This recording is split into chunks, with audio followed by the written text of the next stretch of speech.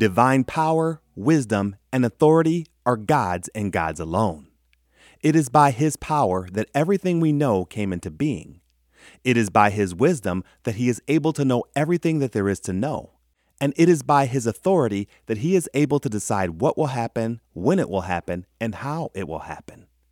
If you are a mature believer, you may know that at times God may even allow His people the privilege of experiencing some of His divine power, tapping into some of His divine wisdom, and even directing some of His divine authority.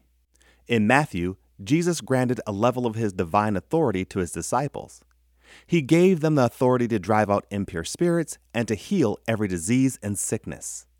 It says in Matthew chapter 10, verse 1, Jesus called His 12 disciples to Him and gave them authority to drive out impure spirits and to heal every disease and sickness.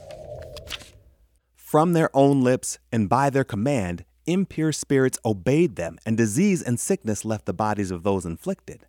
This happened through them only because God gave them the authority. Not one of us can perform a miracle on our own, nor can we conjure something out of nothing or know the future. We don't even have the power to save someone's soul. These things fall under the power, wisdom, and authority of God and God alone. Though this is true, we can appeal to Him that He may exercise His power, wisdom, and authority on our behalf. Have you ever asked God for a miracle? Have you ever asked Him for wisdom in a situation? Maybe you've asked Him to heal someone through you, to save a soul through you, or to use you in a mighty way. If you have, and if He has granted your request, then in that moment you are like one of His disciples in Matthew 10:1. He granted you access to the miraculous and the divine. I'm not sure how often God gives humans blanket authority to perform miracles like He did with His disciples in Matthew, but I do believe that He is still in the business of allowing a level of His divine power to flow through His people if we would ask, if we would have faith, and if He is willing. So I would encourage you to have the faith of a disciple, to know that God is able to grant you the authority to do the miraculous. If you are able to do this with humility and the right heart, then maybe God will use you as a vessel for His mighty work and power. What did Jesus mean when He said things like, "You may ask me for anything in my name and I will do it"? Or, "Until now you have not asked for anything in my name. Ask and you will receive and your joy will be complete"?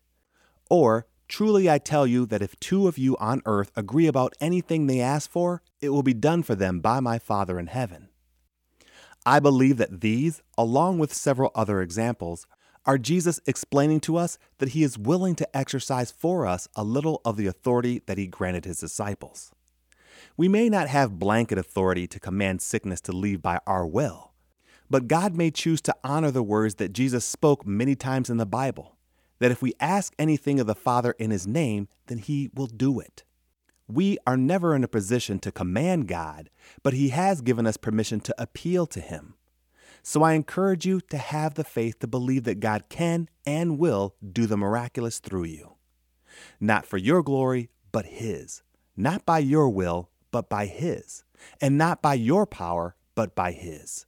Allow Him to filter your appeal through His divine holiness, and like a father who knows what is best for his children, trust that He will use His divine power, wisdom, and authority on your behalf.